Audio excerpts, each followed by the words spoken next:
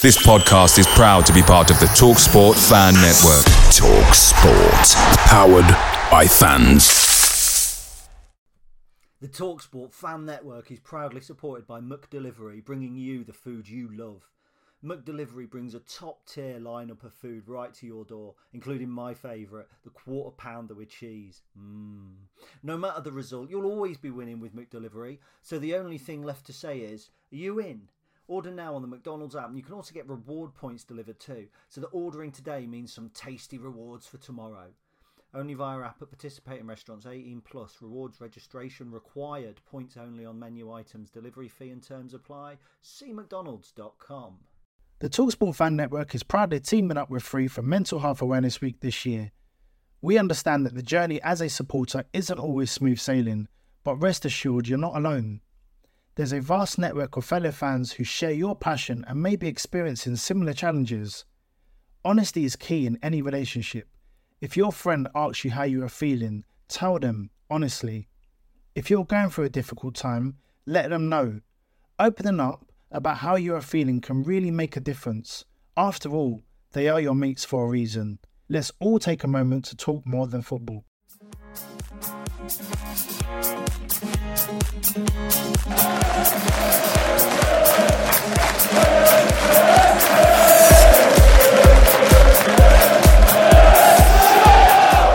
Hello everybody and welcome to episode 45 of the Stacey West podcast. I'm Ben and as ever Gary's with me. How are you getting on? I'm doing very well, mate. It's just exciting to be back in it on a Wednesday night or Thursday as it's released, talking about football. Absolutely, yeah.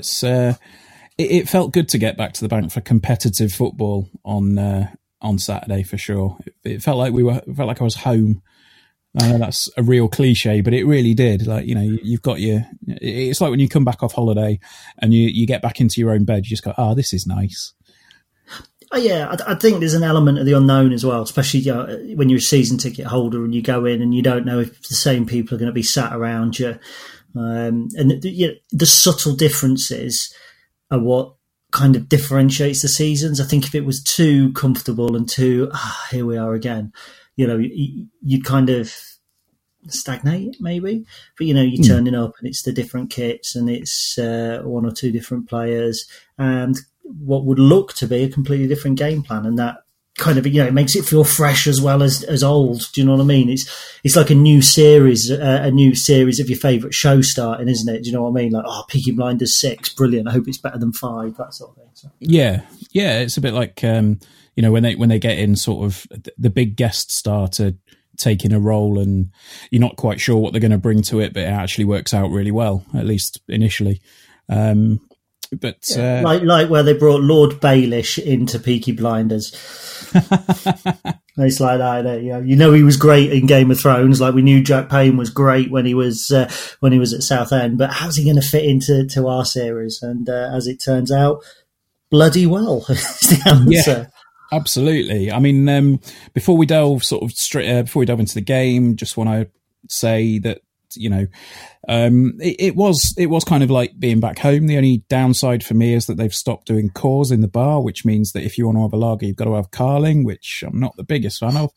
Don't get me started. Because, right, you think that's a hardship. I don't drink alcohol, do I? I drink Coke. So I went to ask for a Coke in the bar, and I got this kind of carbonated flat nastiness. Definitely not Coke. But I went in under the stands and asked for a bottle of Coke. Do you know what they gave me? They gave you Pepsi, didn't they? They gave me Pepsi Max. Ooh. That's like going into a cafe saying, "Can I have a bacon sandwich?" and getting a sock full of sick instead.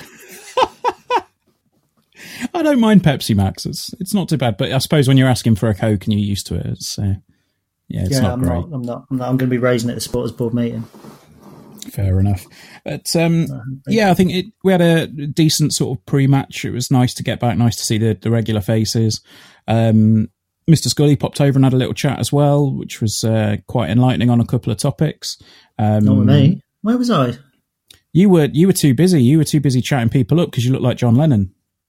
Did I see you pre-match? Yeah, we had a brief chat. I'm glad it was memorable for you, Gary. I saw the lovely Rachel in the club shop. I don't forget that. I saw your better half, but I don't remember seeing you, man. You saw me in the street as you were walking away from the club shop, and then you saw me at the ground. And then I saw you on the way out of the ground when we were rushing to try and get back to the car because my dad had got a face on because we couldn't get hold of my mate Dave on the phone. And Dad was saying things like, we'll leave him, we'll bloody leave him. And all the way, seriously, from Sinsel Bank to the car park, which was Rumbold Street, my dad was effing and jeffing. And when we got back to Rumbold Street, Dave was stood at the car waiting for us. Fantastic. But yeah, no, it was nice to get that the Saturday ritual back into place. I think definitely something that I'd missed, and I was really, really glad to see it. Just as a quick aside, on a sort of personal level, want to send our best wishes to friend of the pod, Paul Stalabras. I know he's been going through quite a bit at the minute, so he's just our thoughts are with him at what's proving to be a bit of a difficult time at the minute, and I don't want him to think that he's got to go through it on his own at the minute. So I'll second that. He's a top bloke. We always see him. He always comes over and has a chat. And while we're on the subject, I'd like to send best wishes to Terry, my accountant, as well, who messaged me last week, just out of the blue, to tell me that he had just had major heart surgery and he was recovering. So, oh Jesus! So I didn't send him my accounts for a couple of days. Give him a bit of time to recover. So, let's look at Terry as well. So, should we talk about some football? Yeah, I was going to say, as long as it wasn't your accounts that gave him the incident that forced the surgery, that's no, they give me a heart attack. They do. So. But yes, we'll talk about football, and what a game it was. I think we both predicted a win. I said we'd probably get it 1-0, and I think you said 2-1. And let's be fair, it could have been more goals on both sides. I think Josh pulled off a couple of decent stops, and their keeper, I'd like to have whatever he had on Saturday morning for his breakfast, to be honest, because he was absolutely fantastic. But it was a very good 2-0 win. We played some really, really lovely football. And the new guys settled in better than I think anyone thought possible, really, didn't they? Yeah, they did. Let's just temper expectations straight away, and it was a very good game. I'm not going to get carried away with the win or the style of football, with it being the opening day of the season.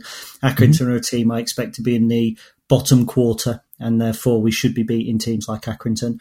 There was enough evidence to suggest that we won't be involved in a relegation battle, but we'll have to see in 5 or 6 games' time.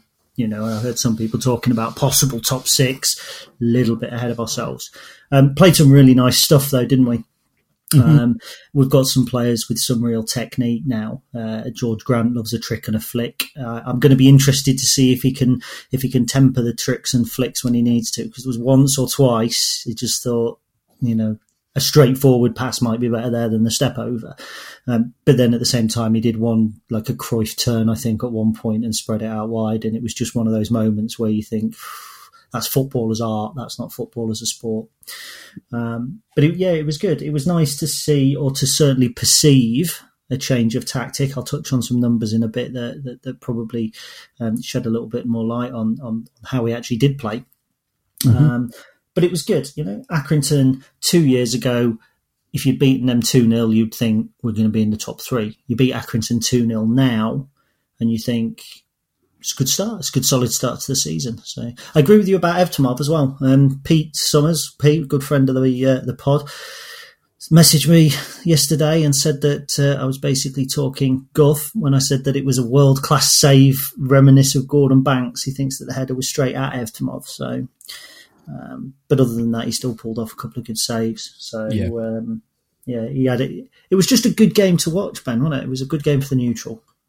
Yeah, absolutely. It was. I thought it was, blood and thunder, 100 mile an hour, all the other cliches that you want to throw out at it. But it was. It was honestly, I think it was the best I've seen us play in quite some time, and I know that's not being hyperbolic. That's not me going, we're fantastic, we're going to win, we're going to walk the league. It was just a genuinely really good, really spirited performance from start to finish, and I think it was definitely one that obviously there was a big change in game plan. We said that You said that a little bit earlier, and I just think it was one of those games where I didn't feel like we were under a lot of threat. I mean, they had a moment fairly early on where they broke quite quickly as well, to be fair to them, and they forced. I think it was where it went wide, and I think there was a shot that went wide, and it didn't look like it was.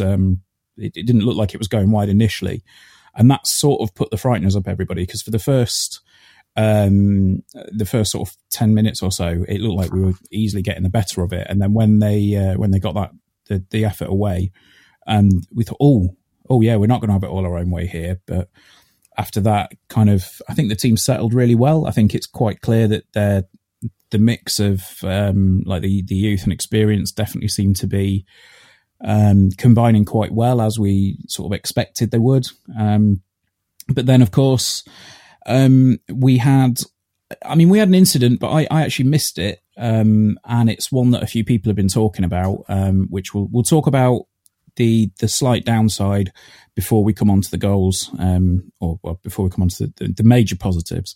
But there was a bit of an issue, a bit of an incident with Bruno and Bozzy, I understand, and I actually missed that at the time, but I've sort of seen quite a bit made of it after the fact. Yeah, let's not try and read too much into it. Bruno's going to have been very disappointed at not starting the game. I had him down as starting the game. So yeah, I've read a fair bit, and I'm not going to respond to some of the social media comments. But I know some people felt that Bruno looked disinterested when he came in. He was so disinterested that he got himself into the 6-yard area to be fouled for the penalty. So it's easy when you're trying to close the game down in the last 15 minutes to judge the players rather than the tactic, if you know what I mean. So I think that we did go a little bit longer later on. I did catch a little bit of the incident. I'm not going to play too much into it. It's like Bruno at Swindon last year, where all hell broke loose, and apparently he was kicking off with Danny on the touchline and all that sort of stuff. If people could see some of the times I'd reacted to people who I worked with at Jackson Building Centres or Jewson's, they would have thought that I was on my way, if you know what I mean. So in the heat of the moment, it's easy for 9,000 people or 8,500 people to see one thing and read something into it when there's very little to it. Yeah. Wouldn't surprise me to learn that Bruno was going to be sold before the deadline. So we shall see. But obviously, if he was going to be sold, that would have to happen tomorrow, or today, as you're listening to this, because today is the championship deadline. So I'm not too worried. Yeah, I think that's fair. I know that, as I say, there was an immediate kind of panic of, oh Christ, he's gonna leave. That's it. He's over. It's over. We're gonna struggle for whatever. From what I understand, he kind of left the game on Monday against Forest. He left that with a bit of a limp. So maybe it was just a precaution more than anything else for Saturday as to why he didn't start. But let's talk about the people that did start. I mean, I personally thought Jack Payne was outstanding start to finish. He was given the sponsors man of the match. I know Tomo went with Michael O'Connor on the Hope and Glory on Radio Lincolnshire. I was actually surprised that O'Connor started, and I know we actually had that conversation, Gary. So I definitely remember.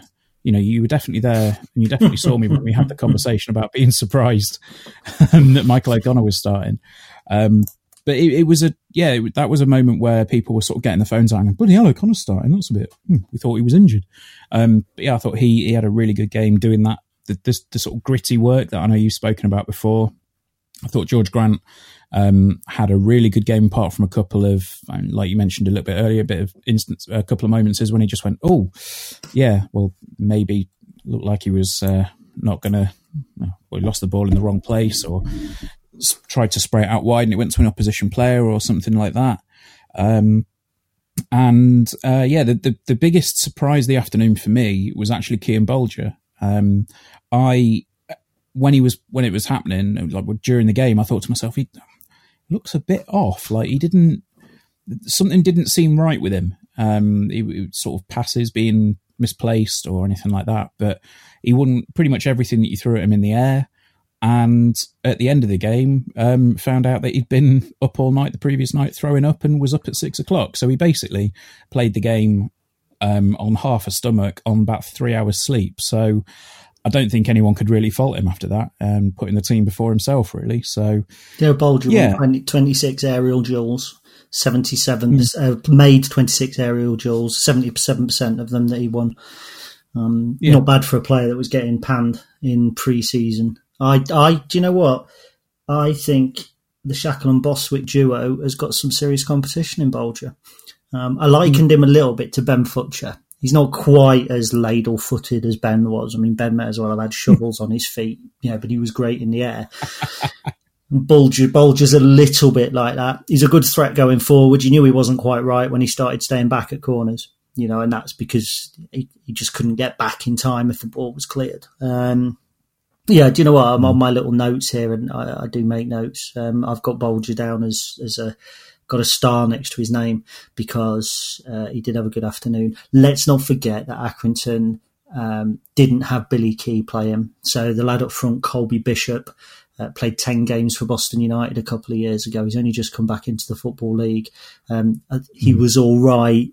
I just wonder maybe when Accrington have got a little bit more of a presence up front that hasn't just come out of non-league, if teams might not struggle, but certainly might have a little bit more problem dealing with them.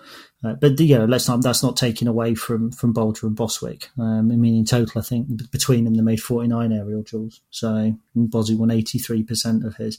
So there wasn't a lot come long, but there was enough, and they certainly dealt with it. You talked about your biggest surprise. I mean, I was really surprised to see O'Connor start, delighted to see O'Connor start. The dynamic with him and Morrell worked really well. And without wanting to sound harsh, when I heard the next day that Tom Pett was going to be out for 6 to 8 weeks, I kind of thought, well, rather it be Pett than a Toffolo or an Eardley or something like that, because at least Tom's position is one that is tough. It's going to be tough for Tom Pett to get back in the side because Joe Morrell is a real footballer. He was quality, and I gave O'Connor my man of the match. But afterwards, with reflection, what? Joe Morrell wasn't far off. I mean, he had a masterclass in midfield. But neither of us are talking about what was for me the biggest surprise of the day, and that was Tyler Walker starting over John. Now, the reason it was a surprise was because I felt that it was a slap in the face for John. If you take the two players on last season and you kind of understand that Walker coming in late and the pedigree that he's got, it probably wasn't a surprise. He probably will start more games than Johnny Kindy. But it was just a surprise for him to come in on a Friday and start on a Saturday. Walker didn't score. We're all talking about Grant and Payne and all this sort of stuff. We had 6 shots on target. 2 of them were goals, obviously. The other 3 of the others were Tyler Walker. He didn't have a shot off target. All of his efforts were at goal. They were all saved, but they were all at goal. He went in for 51 duels for the ball, which is more than any other player on our team, winning 37% of them. And oddly enough, the most played direct forward pass was Josh Vickers to Tyler Walker. So we're saying that we're playing this nice new football, but the most progressive football that we played was the big boot down to the centre forward.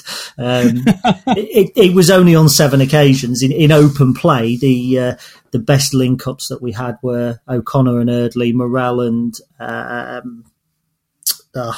Morrell and Grant and Morrell and Toffolo. And that tells you everything you need to know, I think, about Joe Morrell. So, but yeah, interesting with Walker.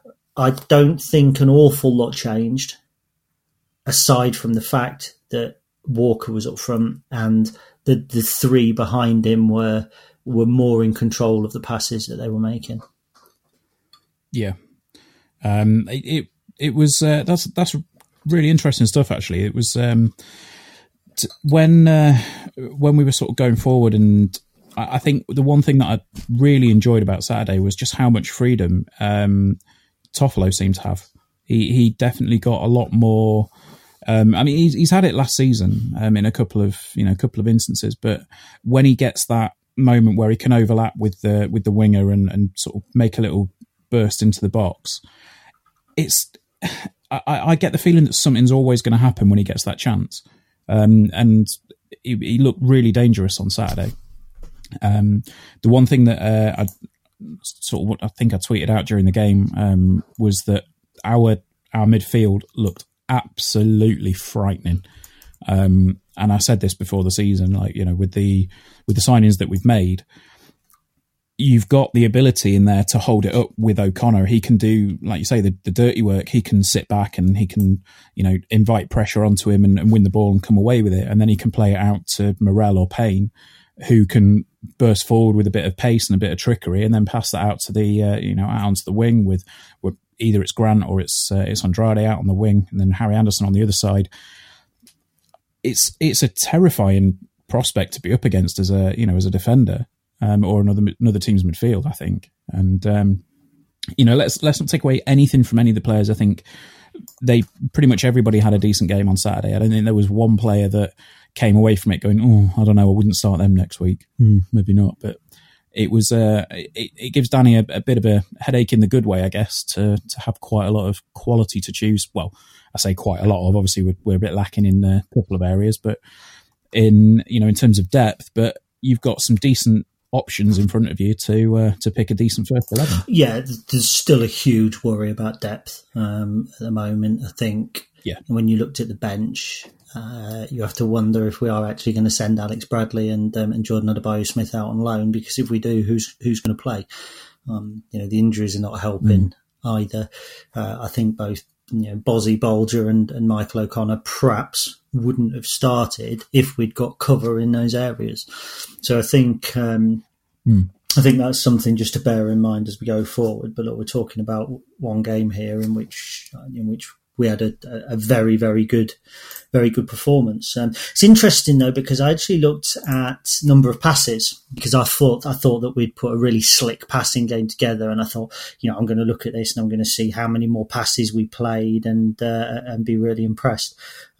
We actually played fewer passes than all of our final games last year, bar Carlisle and MK Dons. Really? So we played fewer passes than Colchester. We played fewer passes than when we played Newport and when we played Tranmere Rovers. Now, some people might look at that as a negative. I actually see a real positive there, because it means that when we are playing these passes, we're much more effective, because we were, there's no doubt about it. You can talk about all the numbers you want. And I think this was a point that Jack Mulhall made to me in his usual succinct manner on Twitter after I'd analysed the stats for the Colchester game and said, we didn't actually play badly, because look, this stat, that stat and this stat. And he came back and said, yeah, but we were crap. And you're not going to tell me any other. And that's true. Stats can say anything you want. And I think the proof was, in the way that we attacked, we might have played fewer passes, but those passes were much, much better. It's as simple as that. And, numbers can say a lot. XG is interesting. Expected goals is something that people talk about quite a lot. And expected goals is based on quality of chances, positions that you get into, all that sort of stuff. And our XG for this game was 2.32, which was considerably better than every game last season, all the way back until the Oldham game, which was 2.95. And I think the second half of the Oldham match, when they were down to 10 men, was probably a similar sort of performance to this one. So it took us to go down to 10 men last year before we could put this passing game together and find the space. Now we've got the players to play the passing game, and we don't need that disadvantage for the opposition. So it's interesting. And also, we just touch on the crosses. I mean, I'm loving this new stats program, and listeners, if you hate it, please keep it to yourself. Do let us know. But you were talking there about crosses, and in actual fact, Harry Toffolo got more crosses in than anybody else on our team. He got 7 crosses in this week, but only 14% accuracy. Next up, Jack Payne got 5 crosses in with 80% accuracy. And that is the quality that Jack Payne has. And that's no disrespect to Harry, because you can put a cross in and it can be a great cross and it can be cut out and that's a failed cross. But for me, when you've got Jack Payne there with 80% accuracy, and it was the second goal really summed it up, didn't it? I know it was a penalty, but it was the way that we kind of broke down one side. We got the crossover that came back over again. We've just put quality in the right areas. And Danny was quite right. We need to make sure that we still have that steel.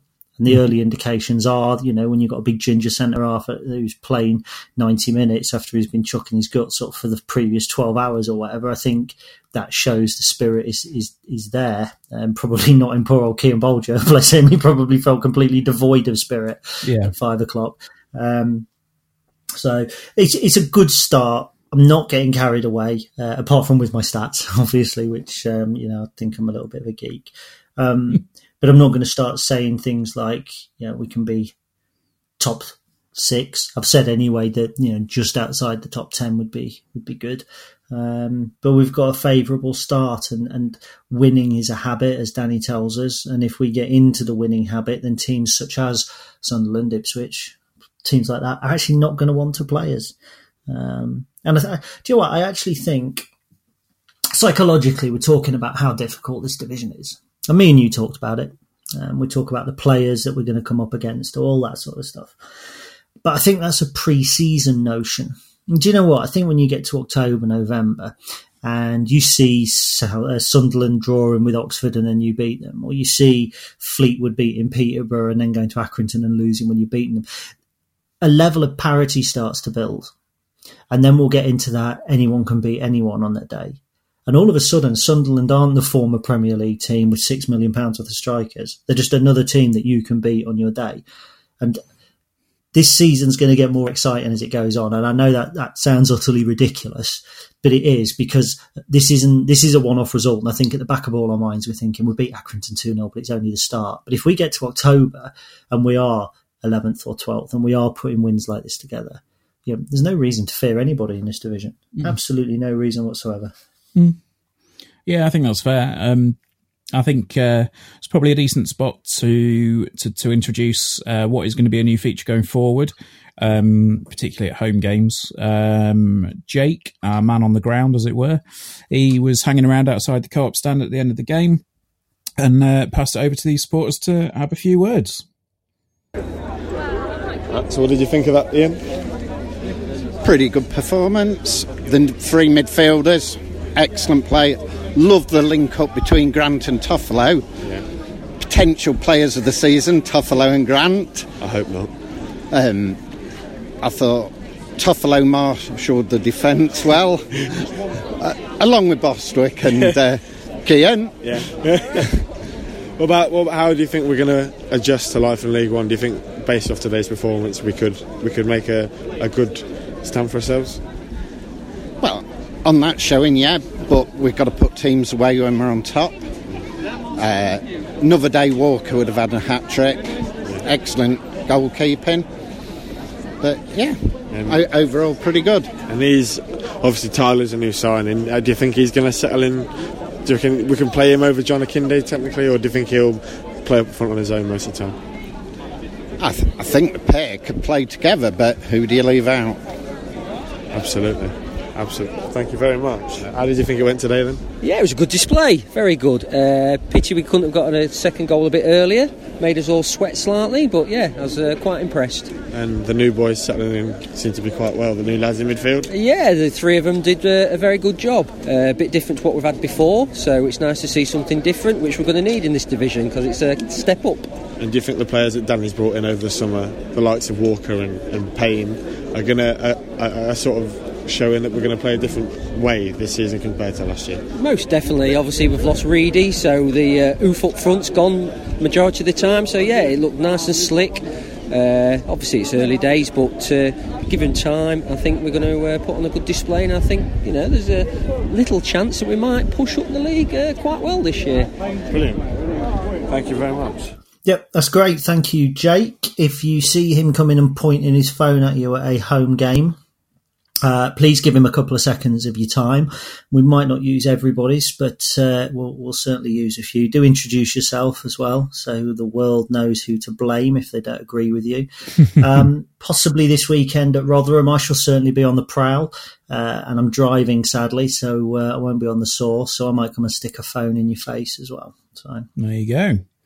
So next up, what we're going to do is we're going to preview Saturday's game today, and then we're probably going to get a quick podcast done on Sunday for Monday morning, possibly something like that. So we can preview the Tuesday game in the Carabao Cup. So, let's talk about Rotherham, because I think this is going to be, well, it's going to be drastically different, isn't it, from Saturday's game? Yeah, it's got to be. It's got to be. They're a quality side. Obviously, they got off to a good start as well, didn't they, this week? Was it 2-0? Did they win 2-0? I've got my Football League paper next to me. I've been writing about it all week. 2-1, that was right. Joe Pigott scored for Wimbledon. So they've gone away. They've got a good win. They're expected to be amongst the favourites this season. So, yeah, it'll be interesting. Got a nice ground. Rotherham are where we want to be in 3 years' time. And I'm not talking about League One as such. They're yo-yoing between League One and the Championship, and they're a side that are no bigger than us. Their ground is about the same sort of size we would probably be building if we move grounds. Mm-hmm. And I've known us tussle with Rotherham in the lower reaches of the division on the divisions on numerous occasions. Same with Doncaster as well, really. So, on the face of it, yes, it's going to be a very tough game. If you think about the size and stature of the two clubs and put aside recent history, it's the sort of game that we should really be going and competing in. I could see us going and certainly giving them a good game. What are your thoughts? Yeah, I think if we can, I think we'd be probably a bit optimistic to say that I'm anticipating or expecting a win at the weekend. I think if we go there and give them a decent game, then that's the best that we can hope for. The best that we can, plan for. I know that Danny's not going to go there with the same mentality. I know he's going to go there to win, because that's what he does with every game. And we all know that he likes being the underdog. So I think this is going to be the first of a few bigger tests. I know Rotherham are probably going to be one of the teams up there in terms of favourites to get into the top six. And I think, I don't know, I'm expecting it to be a decent game. Unfortunately, I can't go this weekend. I've got to work, but I'm really, really excited to see how people see the game and to listen to the commentary and see what goes on. I'm not expecting 3 points. I'm just expecting it to be kind of a typical battling Lincoln performance. And I think this is where you said earlier that Danny mentioned that we still need the grit, we still need the resilience. I think this is the kind of game that proves it, because if we go there trying to outplay Rotherham, hello Charlie. I think if we go there trying to outplay Rotherham, I think we'll come away with nothing. But I think if we go there and do what Lincoln City do, I think we'll be all right. Yeah, look, we've got to go there and give them a game. I don't think we'll go and do, as you just so very succinctly put it, what Lincoln City do, because I don't think the players that we've got now fit with the sort of performance that we put in at, say, MK Dons last season, in that kind of direct approach. And I'm not saying we were direct on, that might be a bad choice of game, to be honest. We're still going to be strong, we're still going to be organised, but I think that our route to goal is very different. However, I think when you play the type of football that we do, when you come up against teams that play that same type of football, you actually stand more of a chance. So I think that will play a little into our hands, because Rotherham are not going to go long all the time. They're not that sort of football team. They do play some nice football. They play what looks like a 4-3-3 with a holding midfielder in Dan Barlaser, who's on loan from Newcastle. Two midfielders in front of him. Matt Crook's one of them. Is very good. I think he was at Northampton before. And then a three-man forward line. Really interested to see how we deal with that forward line as well, because they've got some good players, but one of them I think is overrated, and that might come back to severely bite me on the arse.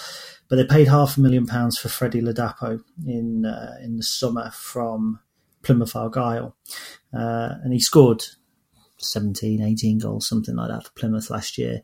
But before that, he's had a really odd football career. And by odd, I mean he started out as a trainee in the Football League. He dropped out of the Football League. He ended up going to, I think it was Kidderminster, I might be wrong. They even loaned him out in the National League. He was playing for Margate, I believe.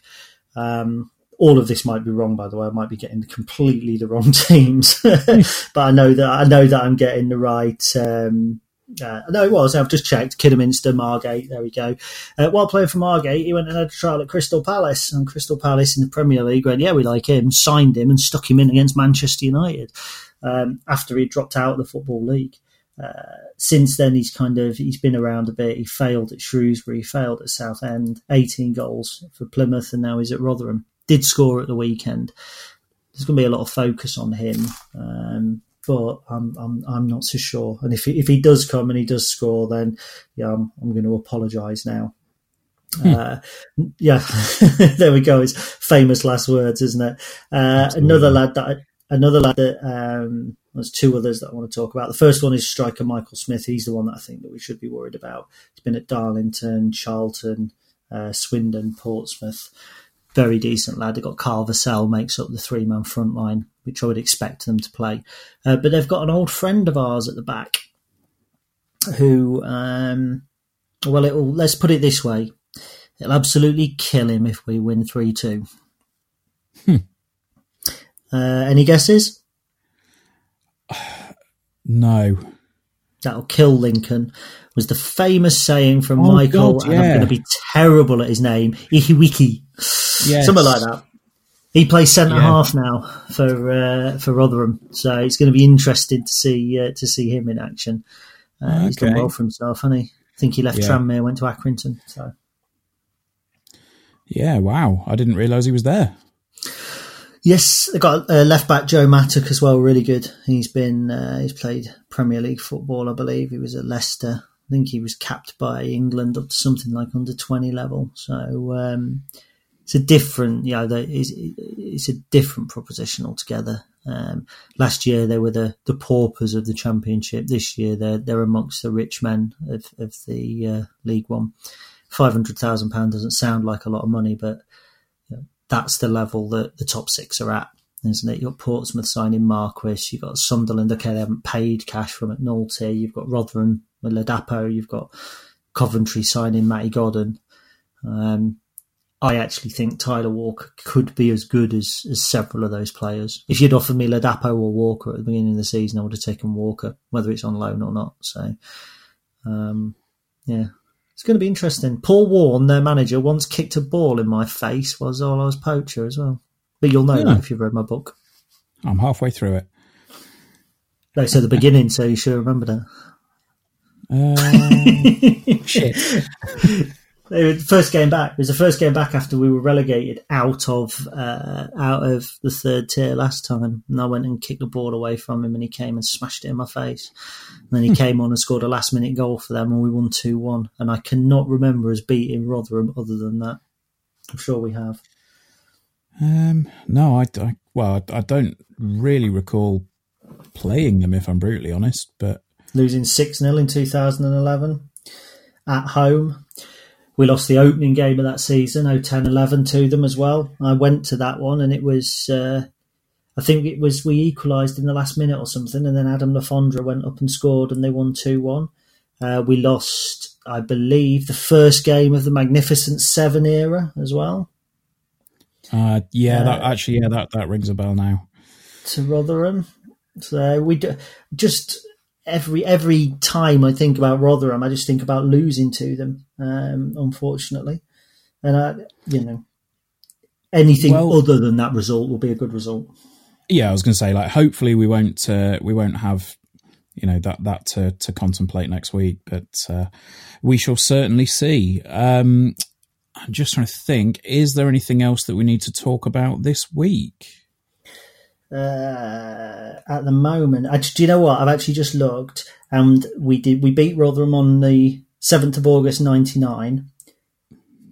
Before that, the last time we beat them was 1979. Wow! And the last time we won at their place looks like it was 1957. Well, I definitely wouldn't have remembered that one. No, me either. Before you get in some smart-ass joke. Would I do such a thing? So yeah, look, we know it's going to be a big task. History's not on our side and all that sort of stuff. So there we go. One thing I would like to mention as well, Carabao Cup, can't be asked calling it that. Should we just call it the EFL Cup? And we'll call the other, whatever they've sponsored it now, the EFL Trophy.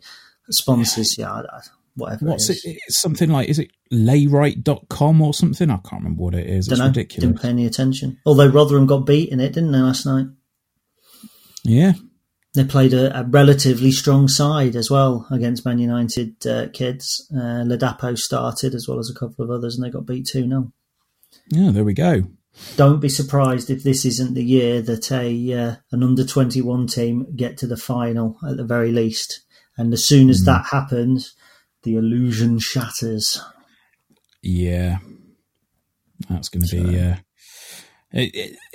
I mean, we've obviously said that, we possibly think that Danny might be taking it seriously this year. And I'm just waiting for, like you say, that moment when an under-21s team or under-23s team, whatever it is, when that happens and they get to the final, because it will kick off, and rightly so. I think it's decent enough to get them in the earlier rounds. I say it's decent enough. I mean, it's still not great, but yeah, I'd like to see them. I'd like to see them revert it back to a competition of just EFL clubs. But yes, well, you see, and I know that this isn't the conversation that we were particularly going down.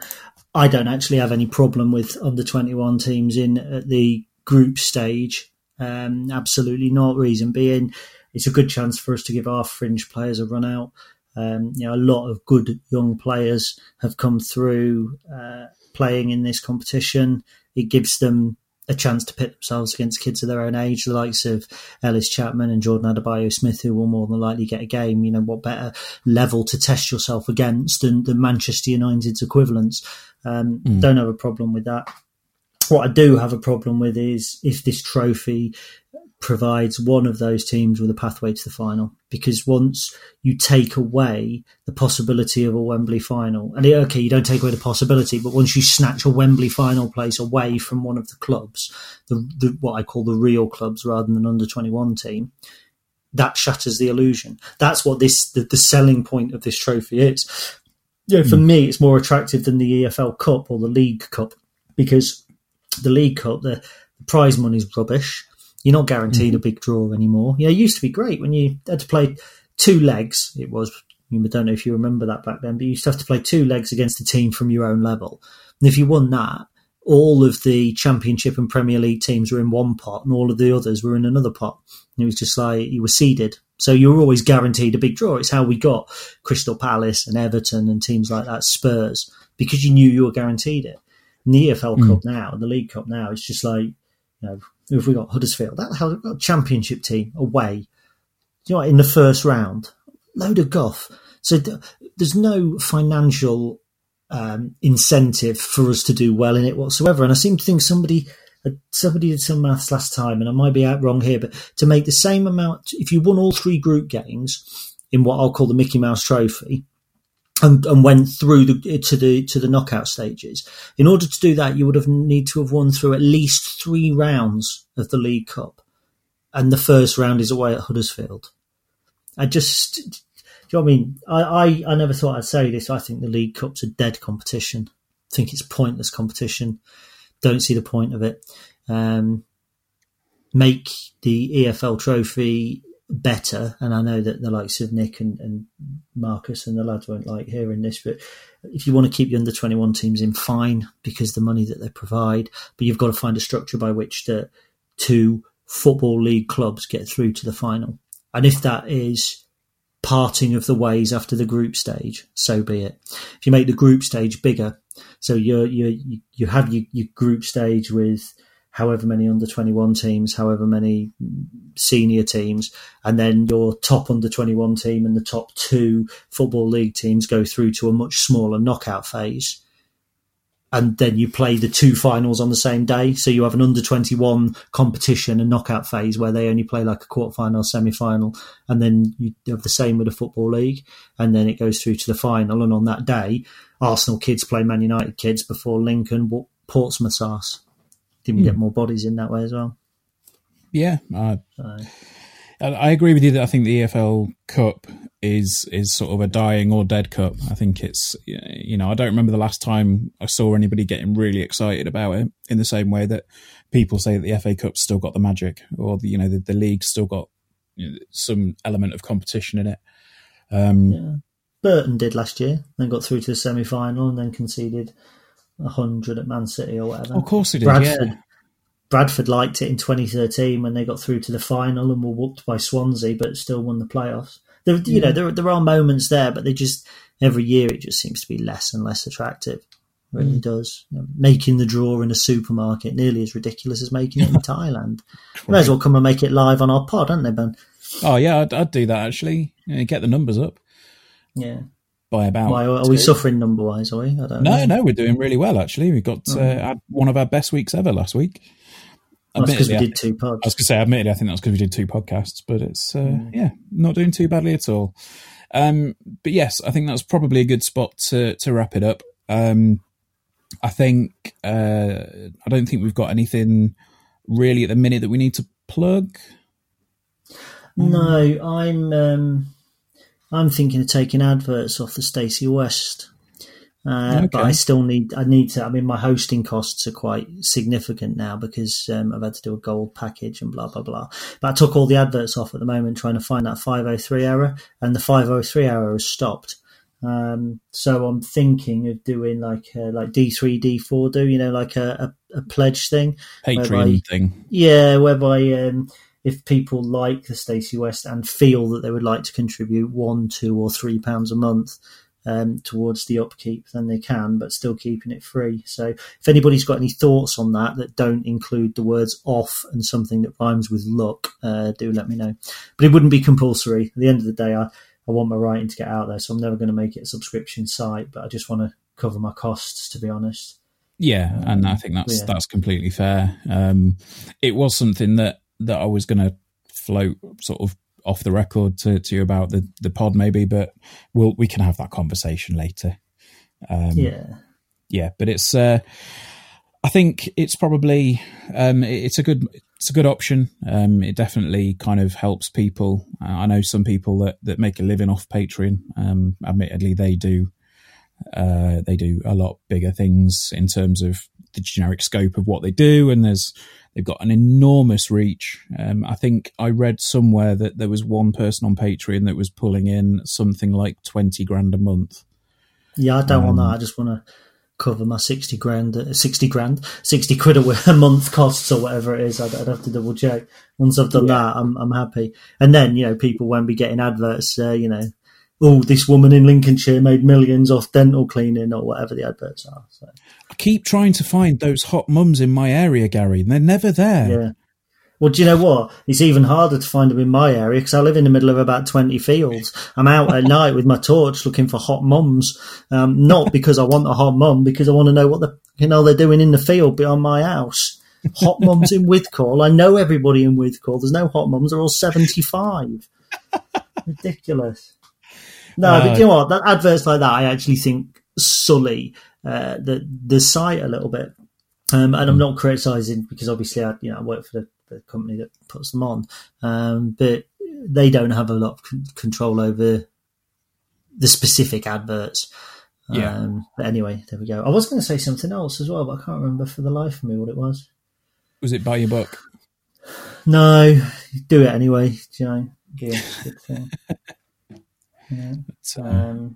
No, so no doubt as soon as we finish recording, I'll go, I know what I was going to say. Fair enough. But yes, we will see you guys. Oh, I know what it was. There we go. I know what it was. Have we got a new jingle yet? We haven't, no, because I'm still waiting for the files. Don't blame me. You had the Audacity file. You can play with it. Anyway, we haven't got a new jingle yet, listeners. You didn't know we were getting one, but we are.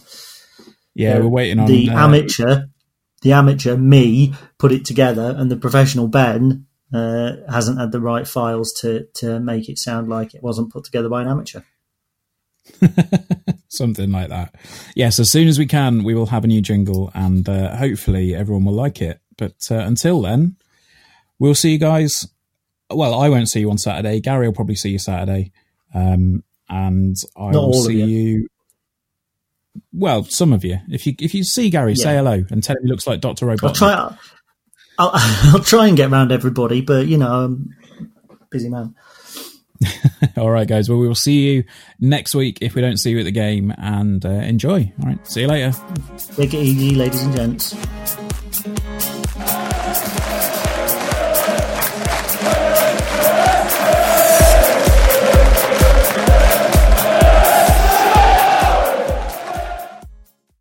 The TalkSport Fan Network is proudly teaming up with Free for Mental Health Awareness Week this year. As football fans, we often pride ourselves on knowing everything, from which substitution can turn the game around to the quickest route home to beat the crowds. However, when it comes to discussing feelings with our friends, we might not always feel as confident. That's why we're here to equip you with the right tools so you can reach out to those who can help. If your mates are struggling, let them know that the Samaritans are free to call on 116 123. That's 116 123. They are there to listen without judgment or pressure, 24/7, 365 days of the year. Let's all take a moment to talk more than football. It's the 90th minute, and all your mates around watching the Imps on iFollow. You've got your McNugget share boxes on the go. Your mate's already got booked for double dipping, but then you steal the last nugget, snatching all 3 points. Perfect. Order McDelivery now on the McDonald's app. You in? At participating restaurants, 18 plus, serving times, delivery fee and terms apply. See mcdonalds.com. This podcast is proud to be part of the TalkSport Fan Network. TalkSport. Powered by fans.